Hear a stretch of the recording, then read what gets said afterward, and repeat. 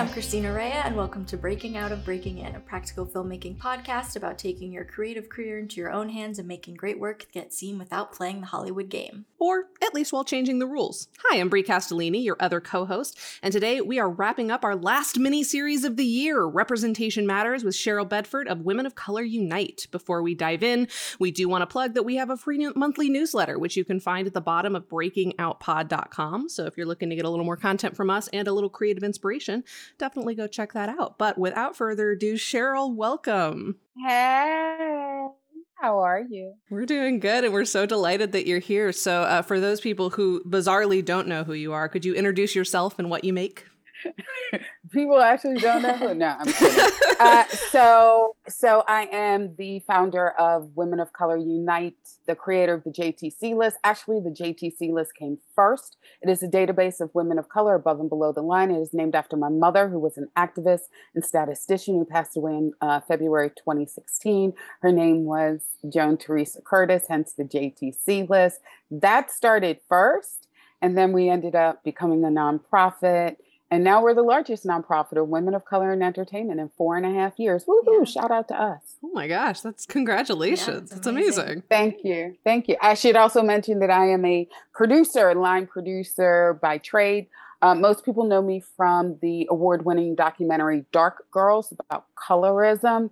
I was Bill Duke's producer for 6 years. So shout out to my Papa Duke. That's awesome. So yeah, let's start there then. Let's start with you and your journey in the film world and coming up through it. So did you go to film school? Did you always know you wanted to work in the movies, or was that a later thing? No, I've always known what I wanted to do. When I was 8 years old, my mother took me to see A Little Night Music on Broadway. And I saw Glynis John sing Send in the Clowns. And I turned to my mother and I said, that's what I want to do. And what I meant by that was the feeling, the collective, like in a song, this entire audience, she took us on a journey. I said, that's what I want to do. And so I've always known that I wanted to be in entertainment, and my mother and my family have been extremely supportive. And a lot of people hear me talk about my mother. My parents were separated by the time I was a couple months old, and my mother never remarried. So I'm an only child. I like to get my way. But I was actually very, very close to the Bedford side of my family because my father ended up actually leaving Baltimore for a very, very long time. So like I grew up with all my cousins on both sides and so forth and so on. But definitely the biggest influence in my life was my mom. And obviously, I named an entire movement after her. So I've always known what I wanted to do. My family was, like I said, extremely supportive. Being in the arts wasn't odd for my family. So a little backstory. My Uncle Thomas, who is the oldest, is a retired judge in Baltimore, Maryland, and helped to pass the Americans with Disabilities Act. His youngest son, my cousin, is disabled. My Aunt Janice was just appointed as Maryland State Griot. For those who don't know, it's an African storyteller. So she is Maryland State Griot now. She just got that appointment within the last couple of weeks. She just finished her tenure as the president of the National Association of Black Storytellers. And my mother's youngest sister, Mary C. Curtis, is an extremely well-known journalist. So it's not like when I said I wanted to be in the film, that my family was like, okay. So I never had that moment of, no, you should get something more, steady, blah, blah, blah. What's your backup plan? Exactly. So, and it's funny that you should say that. So I always knew what my backup plan was going to be. I was going to teach it. Like I always knew that I wanted to be a filmmaker and that I would one day teach, which I ended up doing. For me, I always had the support of my family. Now, let's get into the representation part. So, I date myself. Like I tell my weight, I tell my age. Like I don't give a shit about any of that kind of stuff. I always tell people I turned 40 and my give a damn was busted. I turned 50 and I'm still looking for the fucks I'm supposed to give. So let's dive into it. So I went to New York University Tisch School of the Arts. from 1984 to 1988. When I went to NYU, it was the number one film school in the country. Then I went to the American Film Institute from 1990 to 1993. It was 23, I think, when I entered. The average age was 32. When I graduated in 1993, I believe that there were less than 200 people in the entire world with a master's degree from the American Film Institute, because that was when we were part of the National Endowment for the Arts. So they only took back, because you went your first year and then you had to be asked back, which they still have, but because, they no longer get that funding, they take back many, many more. Back then, they only took up to 8 people in each discipline, except for screenwriters. But I'm specifically talking about production. So think about that. Just 8 people at the most.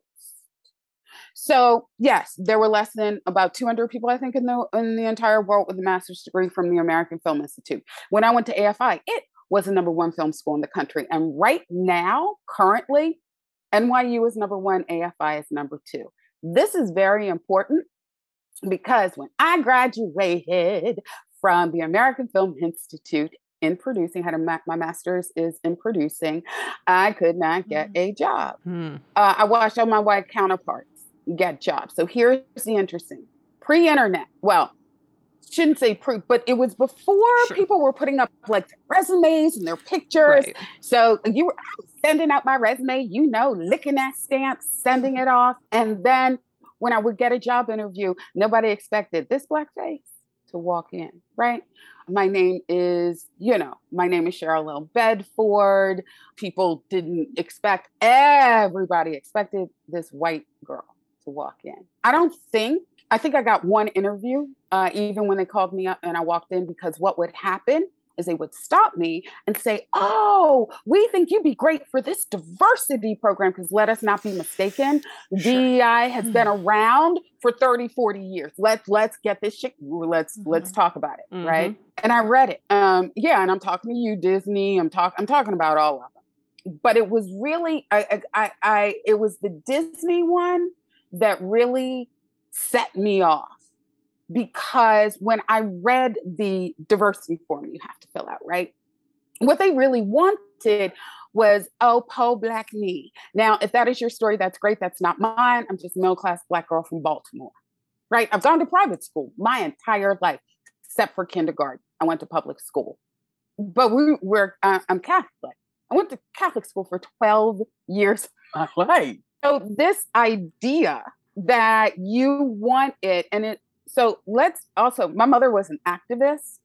So my mother was very much like, so they want to break their arm patting themselves on the back. And I ripped it up.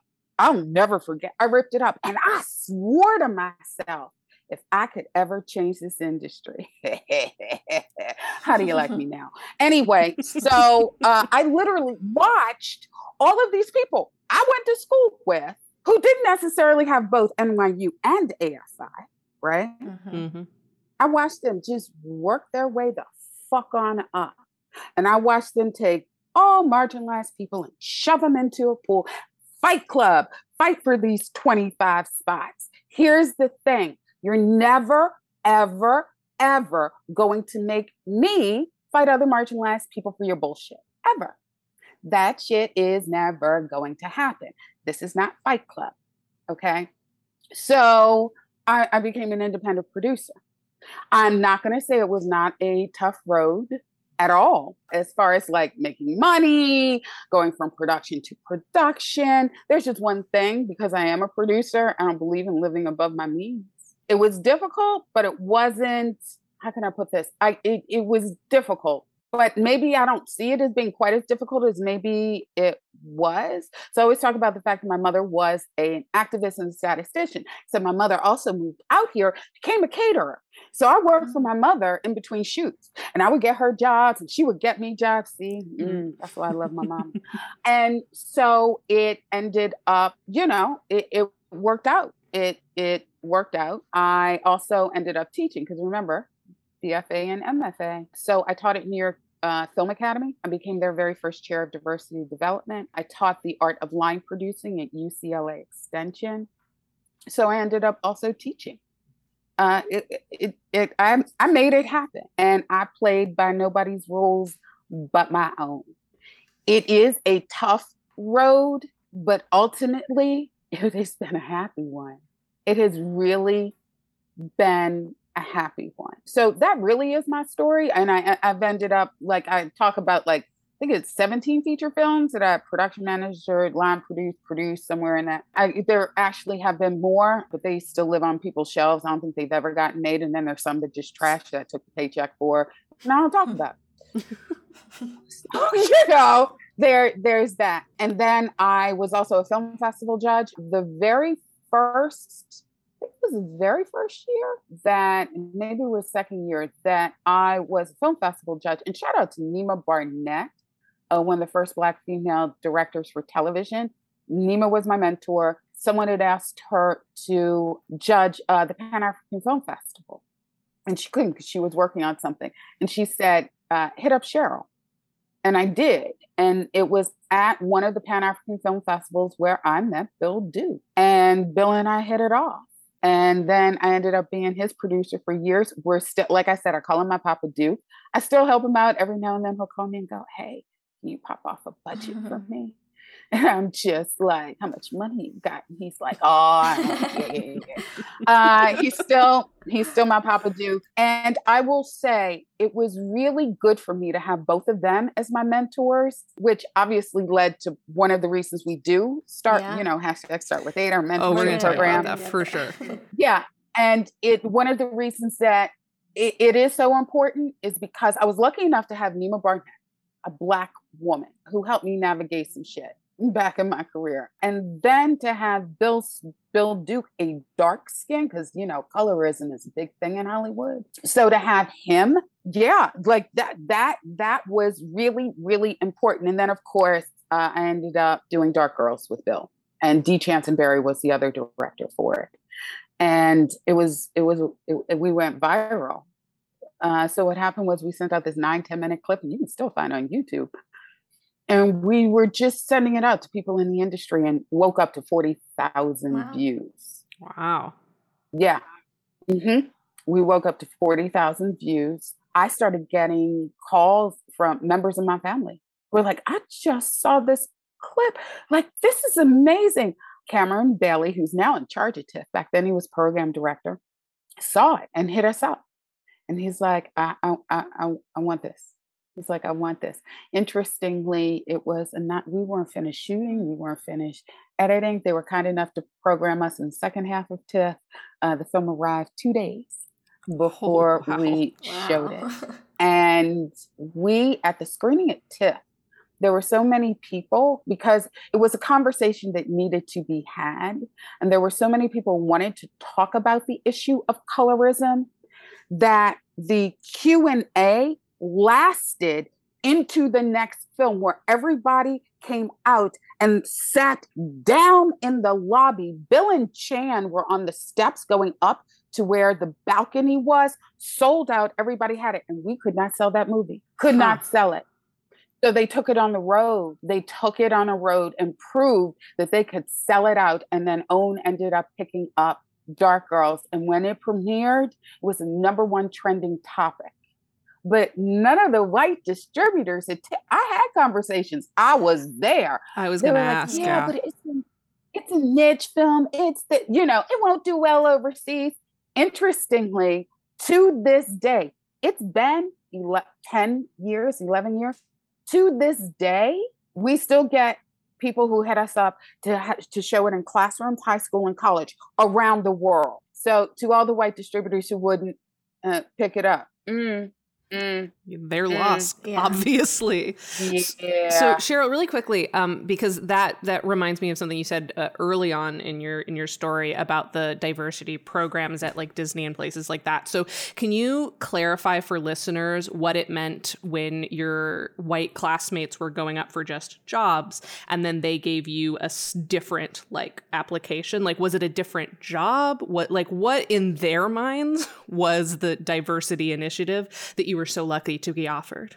Yeah. So as opposed to an interview, what they handed me was one of these application forms for one of their diversity initiatives, whatever one was going on at the time, to get marginalized people in the blah, blah, blah, blah, blah.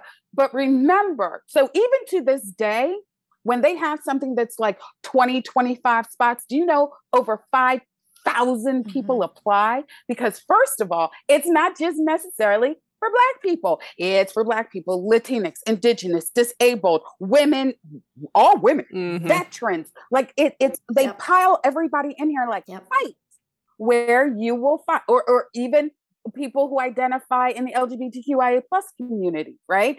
And then you have white, cisgender, straight, white men who just, go in for the interview and get the job. Like I here's the thing, and I tell people this all the time. I will put my credentials up against any VP, SVP, EVP, even president I'm not just talking like production companies. I'm talking about studios. You don't know more than me. You don't. You don't. You are no less talented. As a matter of fact, I'm going to tell you, you are a lot less talented. Let's call a spade, right? So even when I go into meetings with studios and so forth and so on, I never walk into them like I'm there on a humble. I'm not the person who's going to say, oh, thank you very much for seeing me. I walk in with the attitude of the only reason you're on that side of the table and I'm on this one is because this is the intersectionality of systemic racism and sexism. Let us not even take into consideration when I graduated, I was very young. When I graduated, I was fat.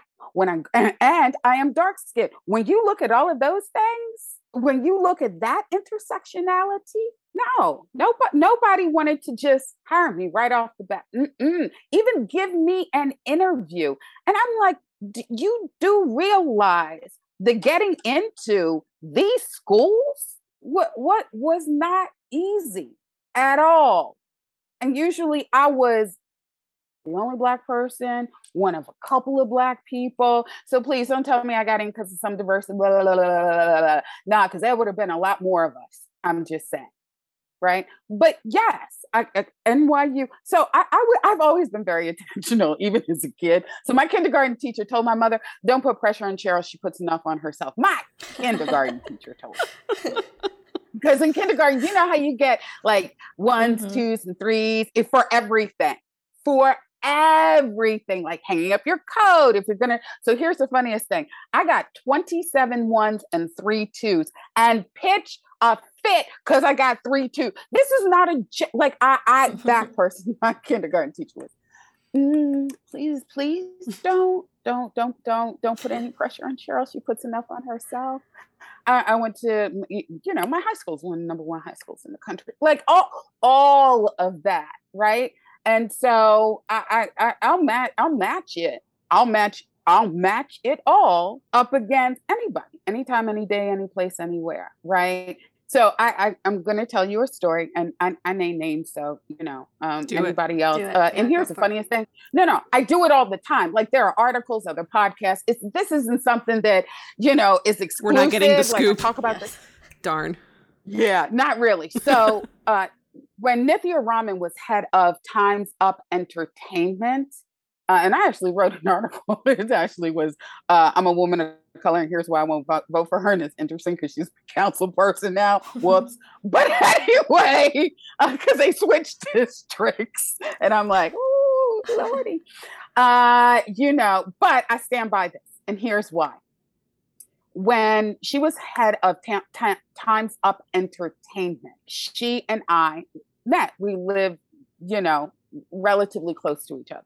And we met, and she was talking about a program which was one of those sort of helping assistants move up, blah, blah, blah, blah, blah. And I was like, oh, another one of those. And I said to her, that's great. How about everybody who's been in this a hot minute who can't level up? Because do not get it mistaken. When you hit intersectionality, it is not a glass ceiling. It's a fucking concrete one. So I said to her, well, what about like all those people been in your industry 10, 15, 20 years, like myself? Like, what about all of them? And she said, oh, Cheryl, I had that conversation with heads of studios, production companies. She said, because a handful of you have made it, they just think the rest of you aren't good enough. My God. Now, I had a visceral reaction to that. I said, this is a quote, tell them to say that to my motherfucking face. I said, okay, but if you look at all of the Black people, a lot, and I'm specifically talking about Black people, but we can look at brown, we can look at indigenous, we can look at Asian, we can look at, I said, first of all, they got a colorism problem, right? The proximity to whiteness. Tell me somebody else who's fat. Tell me somebody who has a disability. What are we doing here? I said, and here is the problem with you going ahead with that program. You're signing off on their bullshit. You know it's bullshit. And yet, just to do this program and look like you're doing some shit, you're signing off on it. Like you're signing off on it. You're saying it is okay. You and I both know it's a goddamn lie. You and I both know that what you are doing is letting them get away with it, right? Because if you go ahead and you take their money for some pipeline initiative, knowing that there are all of these other people out there, but you're going to take their money, then basically you're making a deal with the devil, because what you're not doing is holding their feet to the fire and go, whoa, whoa, whoa, whoa, whoa. Wait 1 second. We know that they are good. We know that there are a shit ton of Black and brown and indigenous and people with disabilities. We know that they're actually out there. They could have created a program for that, right? Even I see diverse representation. They do one for executives and so forth and so on. Here's the problem. And it's not their problem. It only has six goddamn people. Thousands apply. Yeah. 6. Stop it. Just hire us. Just hire us. I saw, and you can see my tweet. Tyler Perry was at TIFF and he's like, oh, we have to educate people and so forth and so on. You saw my tweet, knock it off. Stop it. Do you know that 44% of women of color leave this industry after 10 goddamn years because they can't level up? 10 years experience, 44%.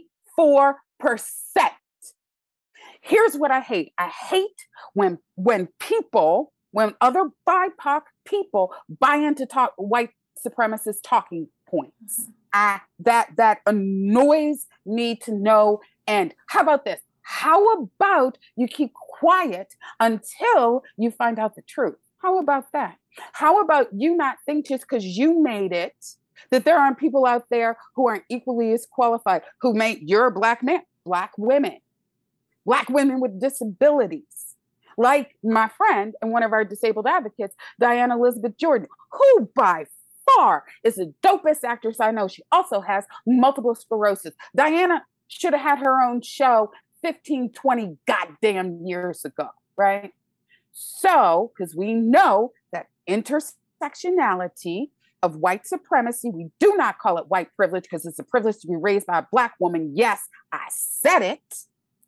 It is really the power of whiteness. That intersection, the more marginalized you are, the more perfect people expect you to be. But here's the thing. I got a BFA from NYU TSOA and an MFA from AFI. I got credentials above credentials.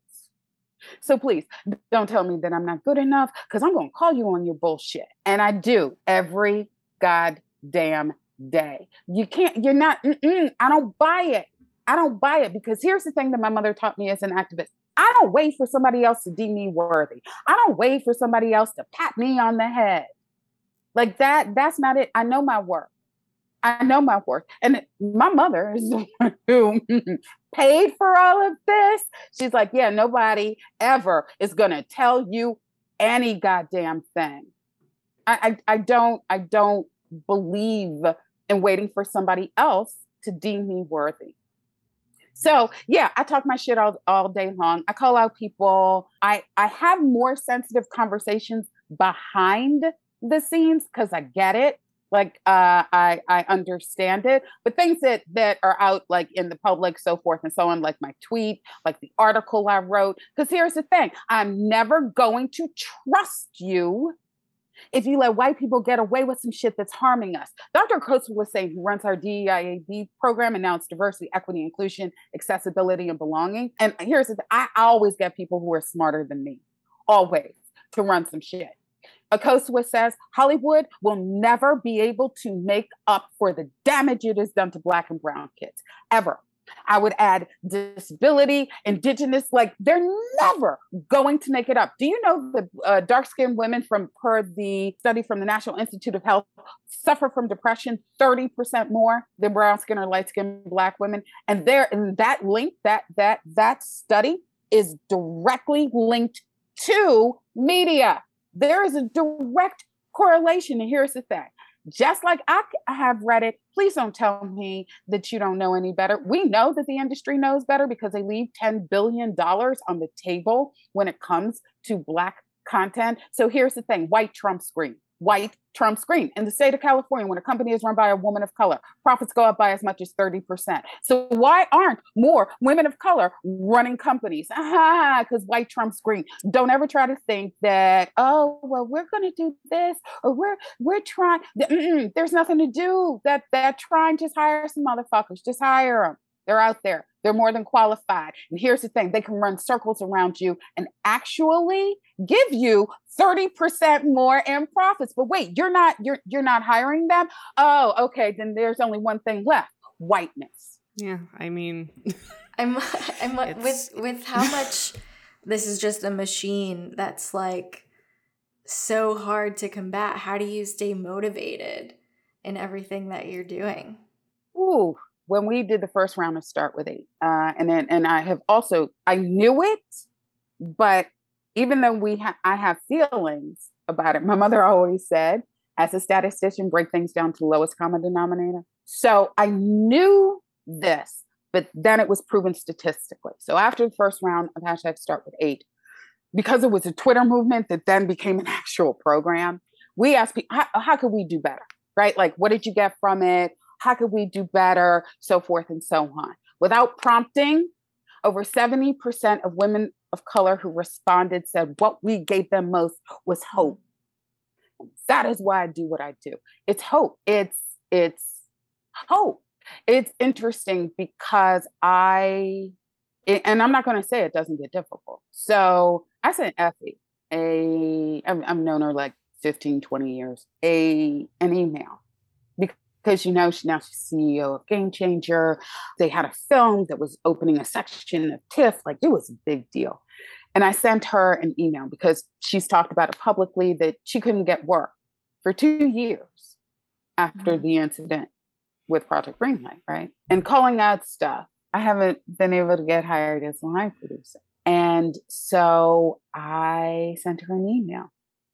And I said, you give me hope. You give me hope, right? That one day this shit's going to change. One day it's going to give just a little bit. One day we're going to have the ability on a larger scale to be able to change things. She gives me hope. Thank God she's a friend, but she gives me hope. And that's why I do what I do. And don't get me wrong, it's difficult. It is so hard. But then I get posts and emails. And Diana Romero wrote something on Facebook. Another member of mine, Tiffany Rodriguez, sent me something. In the last week, I have had multiple emails because we just finished matching the last round. So a lot of our women have now met with their mentors, and how people are getting hired, projects funded, content distributed, how just these thank you, you have changed my life. Here's the thing. The way Women of Color Unite started, the JTC list, send you a link to the video that Mallory Lovings did of our first event. And I say in it at the very end, if one woman and her credit card and her tax return can change this industry, so can you. And I stick by that 4.5 years later. I didn't do anything that no one else could do. I really didn't. I do think that there was a part of me that I was born to do this. Like, I'm a filmmaker and I'm also, my mother was an activist, and you combine all of that and you shake it up, and what you get is the founder of Women of Color Unite and the creator of the JTC list, right?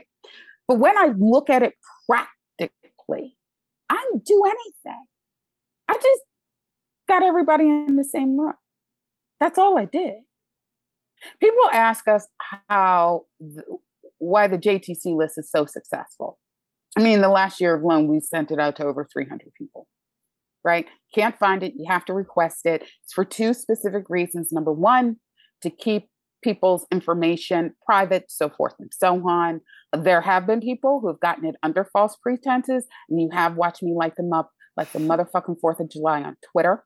I sent my attorney after them. Don't ever do that motherfucking shit again. Okay? So, and now I lost my train of thought. What was the second reason why it's private? Yeah. Oh, the second reason is so that I can keep track. So, like, you know, and I'm picking on Disney today, but whatever. So if somebody comes out like, we're doing this program because we can't find any, I'm like, really? Because this is what I do behind the scenes. They will get an email. The person who got the list, right? They will get an email. And it's like, yeah, so I see you say you can't do but I sent this to you, woke you, what are you talking about? What kind of bullshit are you doing? Because here's the other thing. It's performative. That's number one. And sometimes it's a cash grab. It's a cash grab within the nonprofit world, because women and girls of color run nonprofits only receive 0.5% of all grant and foundation money. 0.5%. Yet we are expected to do much, much more than our well-founded counterparts, and we do. So I will match what Women of Color Unite has been able to do with women in film anytime, any place, any day, anywhere. They've been around, 30, 40 years. Something like that. They charge their membership. Didn't Me Too and all this kind of stuff happen on their watch. Sit your ass down. They have a brick and mortar. They have a brick and mortar. They get to pay people, so forth and so on. My entire staff are volunteers. Sure, if I get in a small grant, we took out an SBA loan. I try to pay people, but for the most part, nobody gets paid, not a regular salary. Nobody has health benefits, so forth and so on. Yet in 2 years, we've been able to get over 2,000 women of color, 2 mentors each in 3 countries. So yes, so if it really is about metrics, if it really is a meritocracy, I want all DEI money. I want it all. Because if you as a studio can't do better than that, why the fuck do you still have your goddamn job? Why? Like, why? Oh, so that's right. So all the companies can put a little black marker on their, like that black square for Black Lives Matter, or do #StopAsianHate or whatever it is. That's why you're doing it, right? Because in actuality, what you've been able to do and what you has been able to do in the little time that there's no fucking comparison. None. So, and I call shit out, like even regarding like DEIA, I'm like, how much is your salary? Because here's my question. And I've said this on multiple occasions. I get the fact that a lot of these people within diversity, equity, include blah, blah, blah. And for them, I say blah, blah, blah. I think that a lot of people join because they really wanted to do something. I do in my heart of hearts. But I got a question. When did you put whiteness over your own people? When did you decide that working within this white supremacist system was better than that? Because I do know people who have quit and started their own firms and so forth and so on. Like I know people. So for the people who are still there, except I do also understand the way that white supremacy works. It dangles this carrot, right? And the carrot is you put whiteness ahead of all the marginalized people, your own people, so forth and so on. And we may give you the corner office. You may get that 6, let alone 7 figure job. Then you look at the flip side of it, which is if you don't, you could be fired, you could be blackballed, or even worse, you could die. Mm-hmm. Right? Like that's what white supremacy does. It holds out hope that you could get this. But then you look, so for people who take that run after that little dangling carrot, I get it. As somebody who's been doxxed, gotten death threats, I get it. I do. But again, as a person who's been doxxed and gotten death threats, I see you. So my mother used to say, in this house, we understand the way that white supremacy is internalized. So we forgive those people. She said, now, it doesn't mean you want to fuck with them though. Right? Because I don't trust you. Yeah, I think there's in all conversations about representation matters that we have, there's always this sort of weird balancing act when it's like, is working from the inside out even possible, let alone is it the ethical path? And I think that probably never. Would you agree that fighting from the inside is often impossible just because of what you have to do to get inside? That is a hard one because I really do understand it. Like I get it. And I don't, let's be very clear. I don't know what would have happened if I had gotten into the system. Sure. Yeah. I look at my career and I look at jobs that I've quit. I look at times I've called out sexism. I've looked at times I've called out racism. And I'm like, yeah, I probably would have.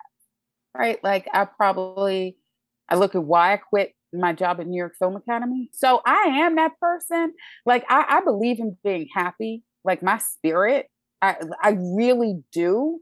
So I'm not that person because as much as I love what I do as far as filmmaking, I have other interests. If push comes to shove, I'll go get another job. It's not worth it to me. And I've told this story before during the civil rights movement. So I've mentioned my mother, my uncle Thomas. There was also my Uncle Tony. He passed away before my mother did. So it was my Uncle Thomas was the oldest, then my Uncle Tony, my mom, my Aunt Janice, my Mary, right? And so the three oldest were old enough to march and perform in sit-ins and all of that. So their civil rights group would actually meet at my grandparents' house. So my Uncle Thomas and my Uncle Tony were actually arrested. And my grandparents put up the deed to their house to get them out. My grandparents put up the deed to their house. Huh? I can't. Like, I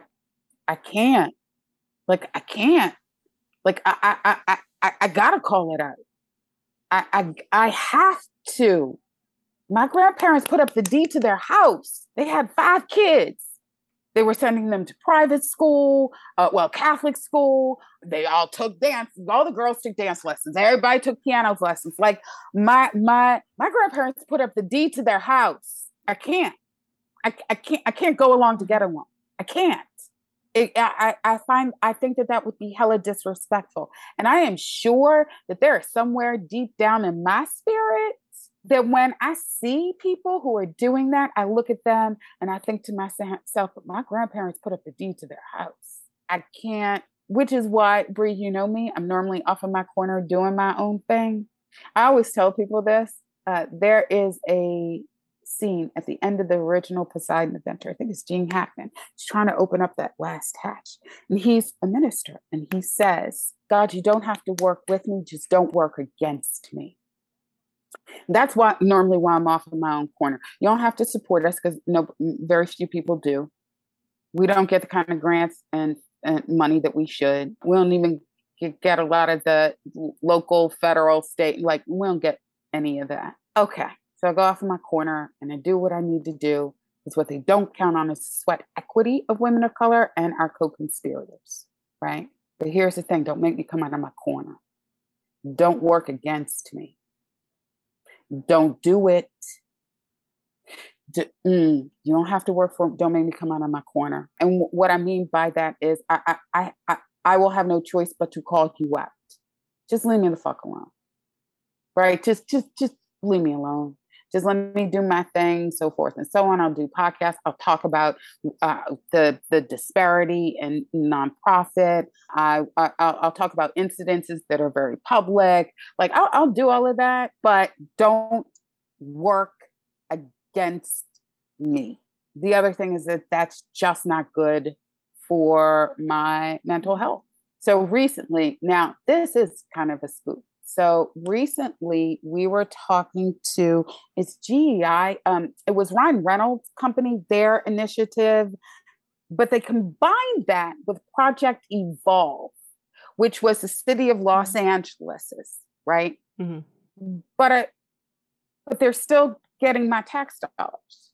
Now I live in Los Angeles, so they're still getting my tax dollars for this initiative that this white man started, as opposed to the fact that Ryan Reynolds could have partnered with me. And how do I know this? Because before that, their company reached out to pick my motherfucking brain with, we'll be mentors for you. We'll do this, and did none of it. Yeah, I'm talking to you, Maximum Effort.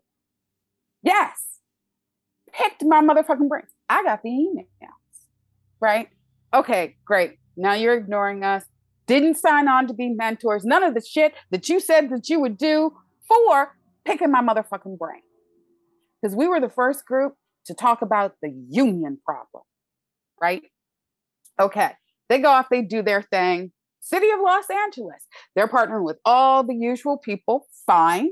Okay, I get it. Project Evolve. But then Project Evolve combines with that company. But they're still getting tax dollars. They're getting my tax dollars when I'm not getting it. Alandi Maduro and Women of Color Filmmakers isn't getting it. Caden Phoenix and Chicana Directors Initiative isn't getting it. Kimberly Batista and Justice for My Sister Collective isn't getting it. Wait, but our tax dollars are going to help. When I found that out, that hurt. Now that hurt someplace that I wasn't expecting. This is about a month ago. Because we had a meeting with one of the young women at this combined initiative. I lost my mind. That you don't have to work for me, just don't work against me.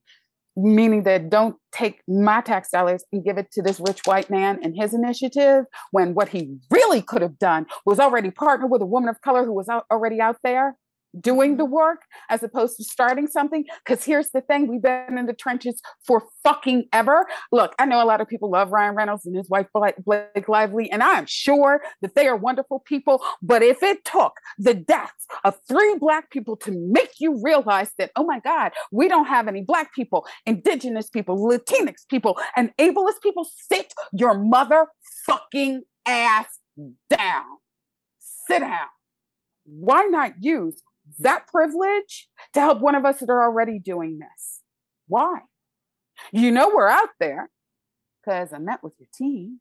So after you pick this Black woman's brain, don't do what you said you were going to do. And then the city of Los Angeles merges with them, and that's where my tax dollars are going. I had a meltdown. I'm not going to, I lost it. And when I say I had a meltdown, it was me on my kitchen floor going, stop working against me.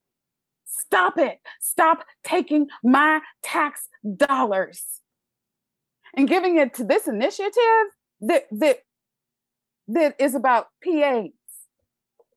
Another pipeline. And I'm not saying we don't need pipelines, but for fuck's sake. So,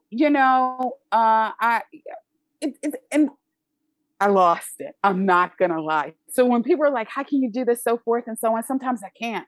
Sometimes I'm sitting on my kitchen floor, which is literally what happened, in a corner like this. Like, I can't do this.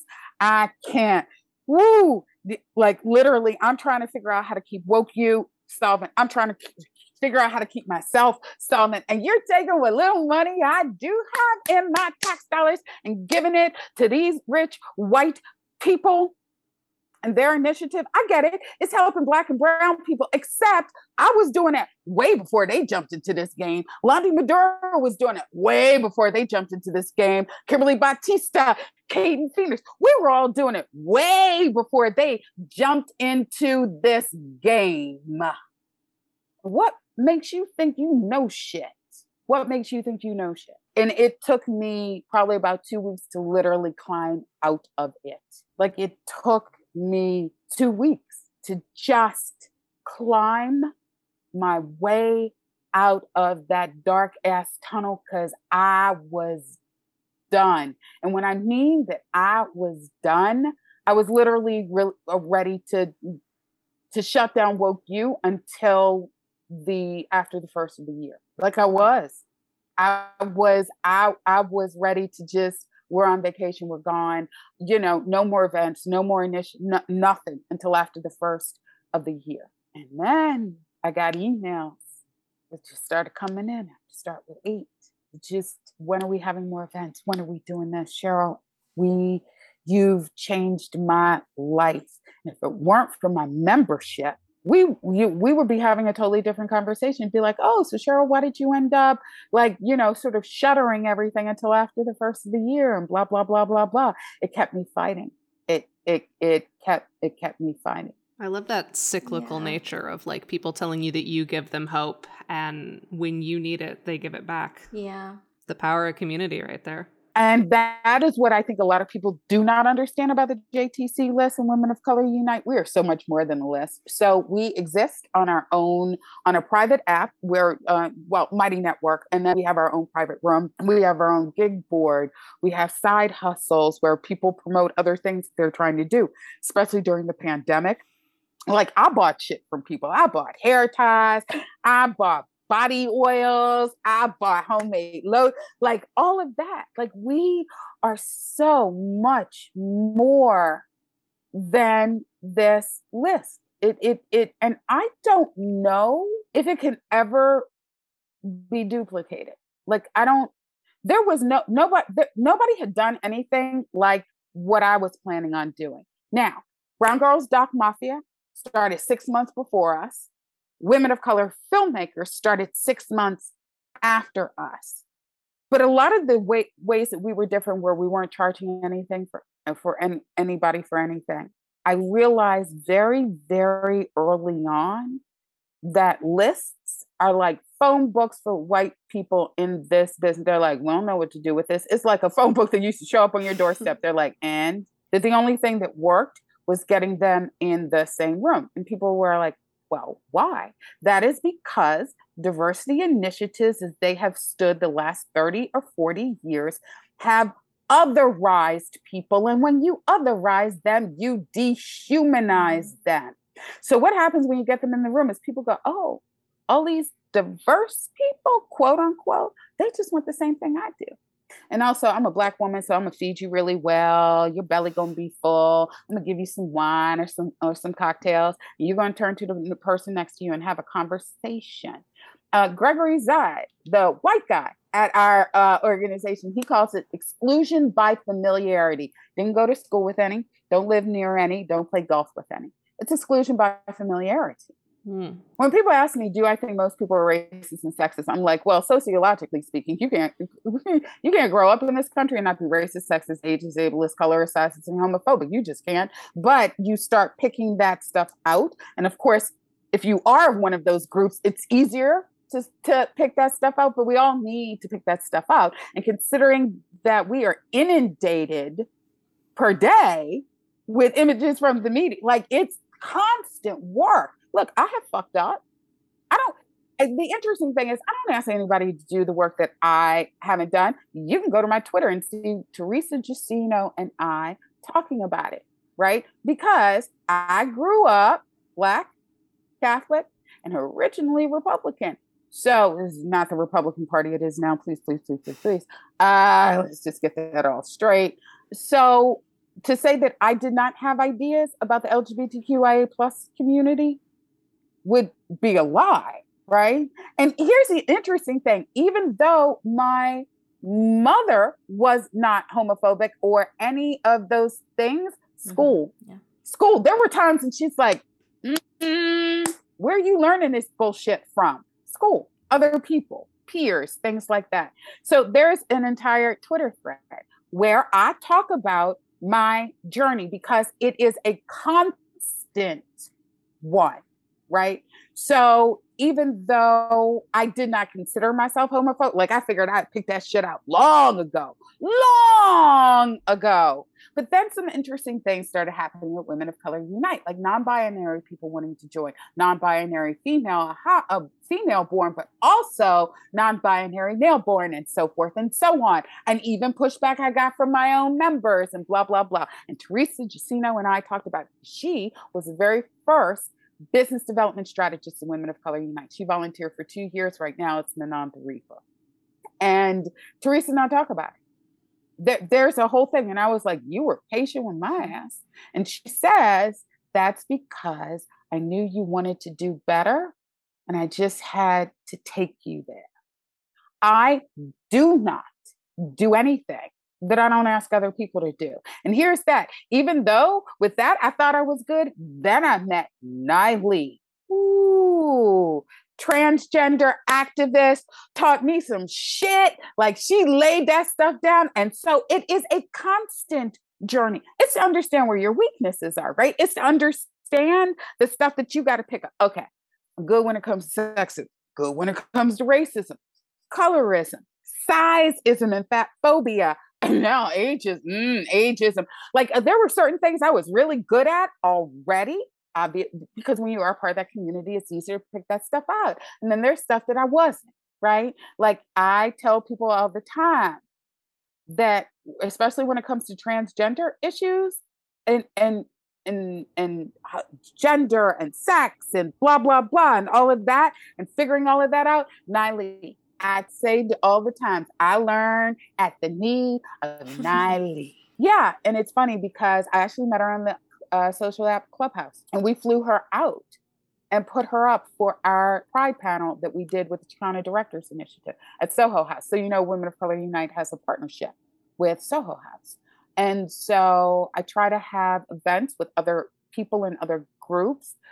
What I find interesting with working at Soho House, so I don't know if you know, but in Los Angeles right now, the waiting list for Soho House is 5 years. So there are executives who can't get into Soho House. Okay. So, and I had a discussion with somebody about this last night. I said, here's why it works. It's an even playing field because my members may not be able to get in or afford to get in, but a lot of these executives can't get in, can't afford to, are on a waiting list, have been rejected, blah, blah, blah. It's an even playing field at an elite venue. But it so evens out that playing field. Here's the thing. Still eating my food and drinking my booze because it's a deal that we got, right? So there's this thing where now, everybody is equal. Everybody is equal because the Woke U, that organization, only gets 0.5% of all grant. And so, like there's something that happens at our events, which is why people have gotten hired on the spot. Wow. They've gotten hired on the spot.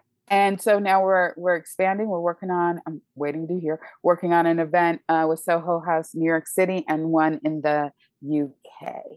Because there's something about an even playing field in an elite venue. I was talking to somebody, they're like, "Ooh, that's good." I was like, "Yeah." Wow, that's awesome. Well, so we've talked around Start With 8. Do you mind? Sorry, Christina. I realized we've talked. Same thing. Perfect. So give us the lowdown. What is Start With 8? Start With 8 is the largest mentorship ever in the history of Hollywood. We used to do 2 rounds a year. That was a lot because I do give people a stipend for that. Like that's too much. And it became too much because that money that all the people were like, Black Lives Matter, we have this money, blah, blah, blah, blah, blah. That shit didn't last very long. So I had to make a decision. I couldn't keep asking people. I'm very cognizant of how much sweat equity people put out. So now it's once a year. We launch on Juneteenth. But all year long, we talk to people, mentors, getting people to sign up for mentors, registering interest. So then when April rolls around, when we really put in our push for our mentors, and then June, we open up. And what we do is we match people. Volunteers spend hours, weeks going through and actually matching people. Here's the best part about it. There is no cost for our members, and there's no trauma essays. You tell us what you need. Tell us what you need. What we ask the mentors to do is do one substantive thing for 8 women of color. That's it. Tell us what you're willing to do. For some people, it's make a phone call. Some people, it's read a script, look at somebody's resume, an introduction, whatever it is. And we match them with people who need that. And we have people who are mentors and mentees because they get matched with, what we call our in-betweeners, 3 to 10 years experience. We match them with people just getting into the industry. So as far as being mentors, and then a lot of times they'll get a mentor who is an EVP, SVP, so forth and so on, to be able to level up the next step in their career. And normally people who have gone through the program after, because it's been 2 years, have come aboard and they're like, this was so amazing for me. What can I do? The in-betweeners, what can I do to help younger, not even younger people, just people entering the industry? Because ageism is absolutely positively a problem as well within our industry. So, and we know this because everything has to do with pipeline, high school, college, pipeline. There's nothing wrong with pipeline, but we need that balance. And I tell people all the time, my mission, really what I concentrate on are the in-betweeners and women of color with disabilities. Do you know that Woke U was the very first organization to put on a panel for women of color with disabilities in Hollywood? That was July of 2019. We were the very first one. Shout out to Fancy Cox.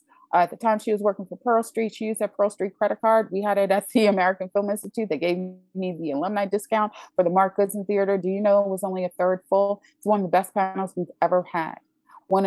Everybody who was there was like, yeah, and it was 1/3 full, 1/3. So interestingly enough, when I am on other panels with people from DE and various studios, this actually happened on Clubhouse. It was hosted by Denise Stewart, it was scripted. She had a bunch of us. And it actually was one of my members who asked a question about disabilities. They gave a very pat answer. A lot of the people up there, I thought it was a little on the dismissive side. So I called everybody out and I was like, does everybody on this is not a joke. I said, either you or someone in your company got an invitation to our event in July of 2019 and not a goddamn one of you or anybody in your company showed up. So let's call a spade a spade. Why I'm not very popular? Because I will call. Don't dismiss one of my members, and do not do it to a woman of color with a disability. That is the easiest way. People know that. When I say I'm off in my corner, don't pick on one of my most vulnerable members. T. Franklin, she has a disability. She writes for comics like regarding the LGBTQIA plus community and so forth, and some marginalized people. She's really, really dope. She got, a bunch of people, the Wrap, that's run by Sharon Waxman. So there was a reporter who wrote about the new Batwoman, right? When the other woman left and it was a Black woman, and he had some not very great things to say, and he tagged her, which is not good protocol. Like you don't do that. So a lot of people jumped on him for doing it. T was one of the people. Right now, T types like she talks, and it was a little bit of a stutter. He made fun of it. I saw it. So not only did I tag the Wrap and Sharon Waxman, I brought up the fact that months before that, Sharon Waxman had a white guy. This is really difficult for me to say because it gets to me every time. He wrote about the death of George Floyd, the young Black woman who filmed it, comparing it to a Tarantino film. So here's the thing. I hit up every white woman I know in this industry and I said, come get her. Come get Sharon Waxman. Come get her. I hit up Katie McGrath, that robot. I hit up Adrienne Becker at Level Forward. I hit them all up and I said, come get her. So she did end up taking down the article, but then behind a paywall wrote an article about cancel culture. And look at the cancel culture. You mean because you had a white man write about this young Black woman who really is a girl. She was like 19, comparing the footage of the death of George Floyd to a Tarantino movie. And yeah, you should be canceled for that shit. What the hell is wrong with you? Yes. Yes. So here's the thing. I reminded everybody of that on Twitter and cursed at her. Don't you know she called me aggressive and blocked me? So here's the thing. Yeah, Sharon Waxman, I'm always going to be aggressive when you harm my people. Why don't you just knock it the fuck off? Stop having them write about Black people because they obviously can't do it. She did. She blocked me. And T loves to tell that story. T's like, I love Cheryl. You come for one of my members with a disability? Yeah, you're going to have to block me.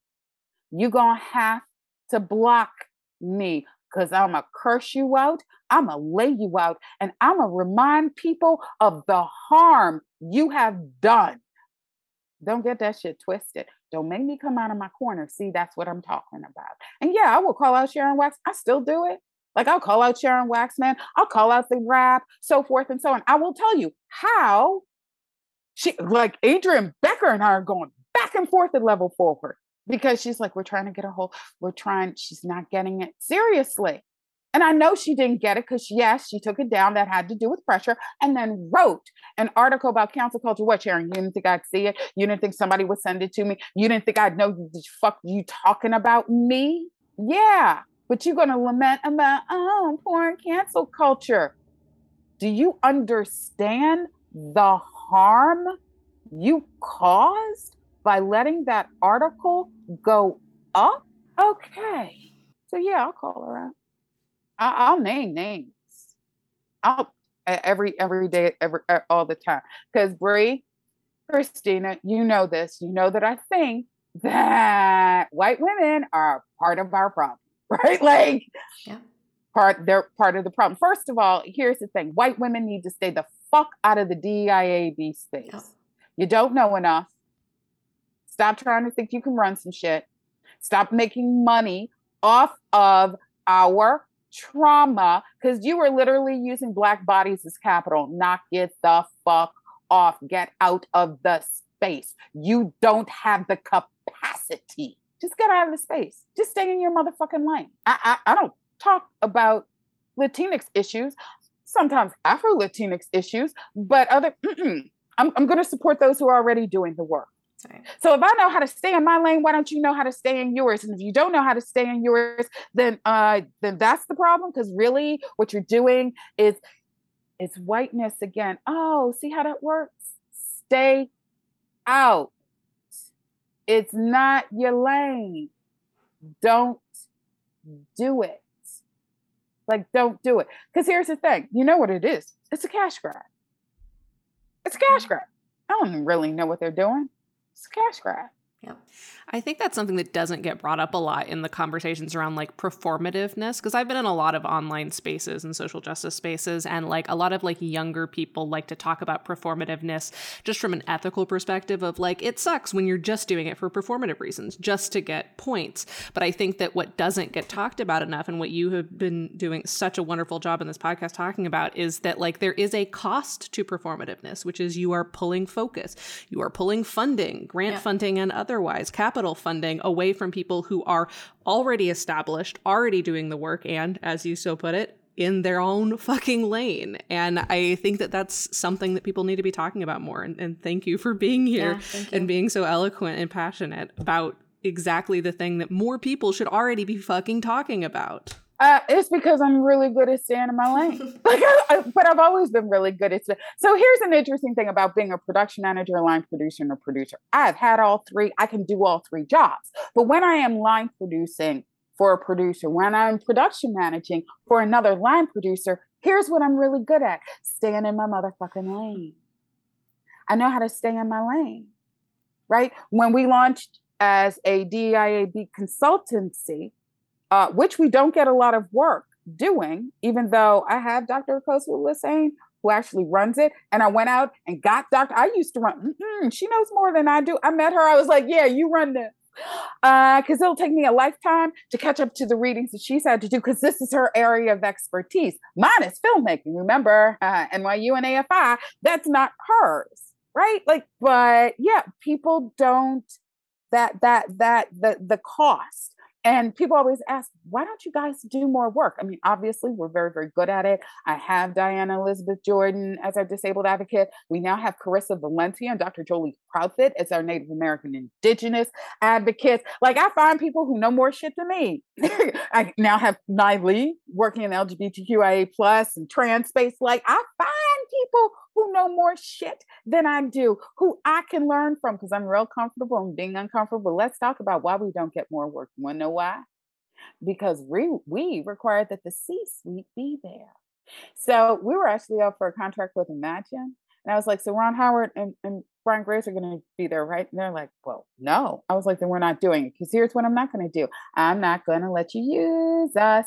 I'm not going to let you use us for a fucking marketing ploy. And then, of course, Ron Howard tweets out something that was problematic, and I was like, see, I told you he needed the goddamn training. Like, he needed the goddamn training too. Maybe he wouldn't have gotten roasted on Twitter if he had that training. See how that works? Do you not see how that works? Anyway. They're awful worried about cancel culture without learning how to not get canceled. Yeah. Exactly. And it really isn't. It only becomes cancel culture when you double down. Right. Yeah. So my mother taught me a lot of really important lessons, but one in particular. I am the first person to say I'm sorry. I do not look and see. I always look and see what is my culpability and what has happened, because I need to own it. I need to apologize for it. I need to make up for it. Because my mother said, when you don't, you literally hand over your power to other people. I'm not handing over my power to anybody else. Power exists in when to admit that you are wrong and when to make it up to people and to apologize. Just like you saw me go, Teresa, I'm so sorry I put you through that shit. Like, and I really, really was. Like, I was like, I'm so sorry. Like, how could you put up with me? And that's when she said, like, I knew you really wanted to do better, but it's apologizing. It's going, here's an entire thread of when I fucked up and how I had to reach back down and pick some shit. Like, oh, that's still there. Let me surgically remove that. Oh, that's still there. That goes even further down than I thought. Let me cut that out. Like, cancel culture is only about when you don't take responsibility, when you don't make it up to the people that you have harmed. Yeah. Right? That's it's about. So our industry has existed on the lack of two things: accountability and transparency. So I'm completely transparent. I'm completely accountable. I don't look at other people, but I've never done that. Like that thing that my kindergarten teacher said to my mother, I've never done that. I've never looked at a situation and felt and blamed other people. Like, I look for my culpability within it. It could just be naivete, but how am I going to learn if I don't realize that partly that my responsibility was my naivete? I didn't know enough. I didn't do my research. I didn't, whatever. I look at that to see what it is, right? And recently we had a situation, I was like, and it all could have been handled if I had just said, hey, let's have a meeting. But I let people talk, not my staff, the company we were working with, but I let them talk me out of it. They're like, oh no, it'll be fine, Cheryl. It'll be fine, Cheryl. It wasn't. It's going to be okay now. But when I went back to them, I said, this is partly my fault. I should have gone with my gut instinct, because here's the thing. I was actually the oldest person in the room. I knew better. And then I look at it and I'm like, well, why didn't you X, Y, and Z, right? Like, why didn't you put it down? Because I was tired, because it was easier than fighting for it. And it's like, yeah, Cheryl, but here's the thing. You were the most mature person in that room. You knew better. And that's not and look, so whose fault is it really? Right. And it's like, okay, ultimately the buck stops with me. And that's just it. When you go, it's not that difficult.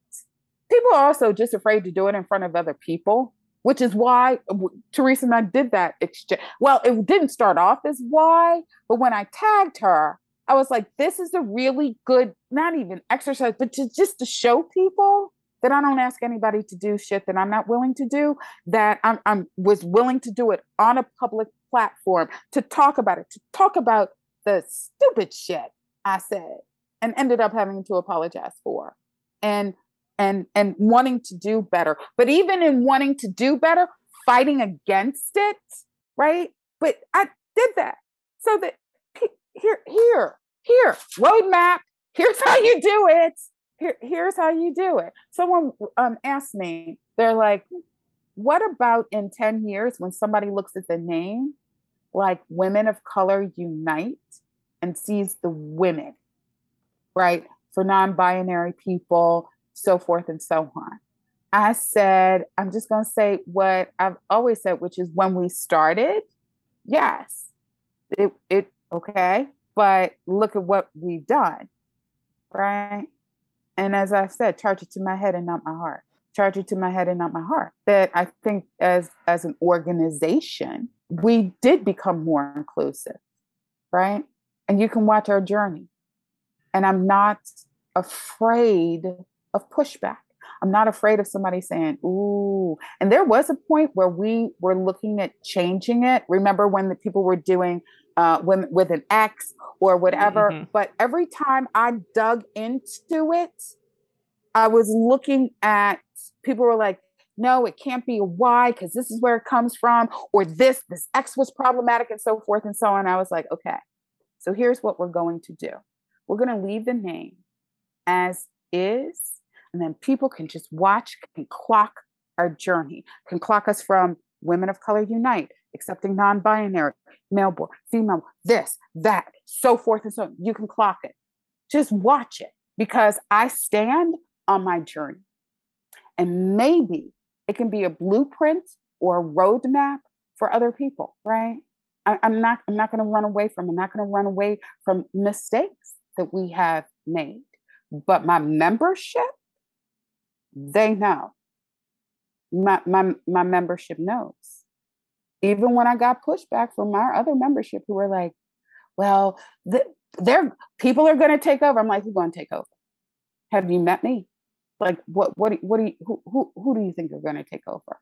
So, yeah, that's what I say. And the other thing is I will always, just like Delaney Peace and Vanessa and Gregory, the white folks who are co-conspirators and Women of Color Unite will literally put themselves, their bodies between me and harm and other women of color and harm.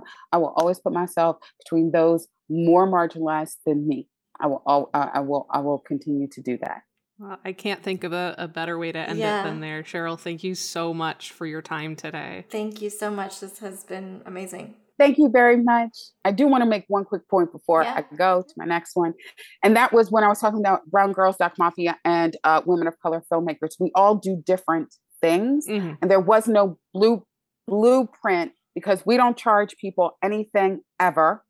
We're more of a community sort of online in our own space. Like there was no blueprint. So I will own every goddamn mistake I've ever made.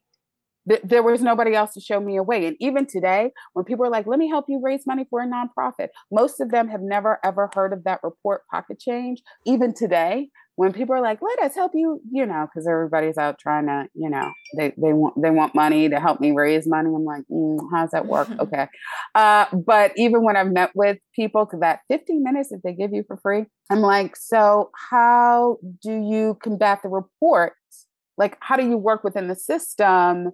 And I always talk about Pocket Change, and not a goddamn one of them has read it. And I'm like, yeah, because if you haven't read that report, you can't help me. If we can't talk about how I need to navigate that 0.5, that thing, like that systemic racism, sexism. You just want to give me the stuff that you think is going to work for everybody else, but it obviously doesn't work for us, and so forth and so on. Yeah, get it, go.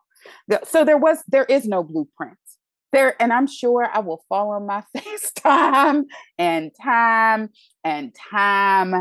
again, because there is no other organization. I love Woke Youth because of the fact that we meet people where they are. I tell people all the time, I'm not going to teach you anything. You want to go learn, you go over to Women of Color Filmmakers. Londi, she does that well. But I always felt that belonging to a lot of the white female-led groups that always had classes for something, that it always gave this impression that we weren't ready. We're ready. We've been ready. And lastly, I always tell people, take a look at our statistics, because we were first ones to identify it's a union problem. It's all of them. It's SAG, it's WGA, it's DGA, it's IATSE, it's TEAM, it's all of them. It's every camera local. It's all of them. Go and look at those statistics, see how many marginalized people belong to them, so forth and so on. It's an antiquated way of getting into the unions. And there's one last thing. There is actually a backlash happening right now. So like any movement, there's always a backlash. Right? Like I mentioned Ron Howard earlier. So after the civil rights movement you guys see all of the shows like Laverne and Shirley, Happy Days, it was because that was part of the backlash, the return to simpler times, right? Right now there's a backlash going on to diversity initiatives, to even like there's a backlash. And the first people being harmed right now are Black women on sets. People being told, they work a show that their union, that the hours aren't going to count towards unions. There's only a couple Black women being on it, being called somebody else's name, like who don't look like you in any way, shape, and or form. Like there is so much backlash happening right now, and it always happens. It always starts with the most vulnerable, and it's not going to get called out until it happens to those with more power, more privilege, right? It's kind of like the Me Too movement and how Tarana Burke had it for 10 years before, and it was originally designed for young Black girls who had been trigger warning, sexually assaulted, harassed, so forth and so on, specifically for young Black girls. And it was co-opted by white women in our industry because nobody gave a damn about young Black girls. And that's what I'm finding right now. Nobody seems to give a damn about Black women on set, but I'm working on something. I can't talk about it yet, but I'm working on something. Like I said, don't make me come out of my corner. Oh, good. I can't wait to see what that is. I was going to say, we will absolutely have all your links in the episode description and on our socials. So everybody keep an eye out. Thanks so much to Kelsey Rauber for our theme music, Kaylee Brown for our podcast art, Ezra Lee for editing this episode, and to all of you for listening. Links to learn more about them and our guest are in our episode description. And thank you to our Booby VIPs, who are our $10 supporters on Patreon. That's Kim Garland, Amanda Blunt, Anthony Epp, Kelsey Rauber, Norman Steinberg, and Brandy Nicole Payne. If you want your name on that list and or you want to have access to all of our bonus resources related to each and every podcast episode we post for free, you can subscribe for as little as $3 to our Patreon at patreon.com/breakingoutpod. Or join our free newsletter where we share a new creative prompt each month. Next episode, we break down what we went through in 2022. Be sure to tune in.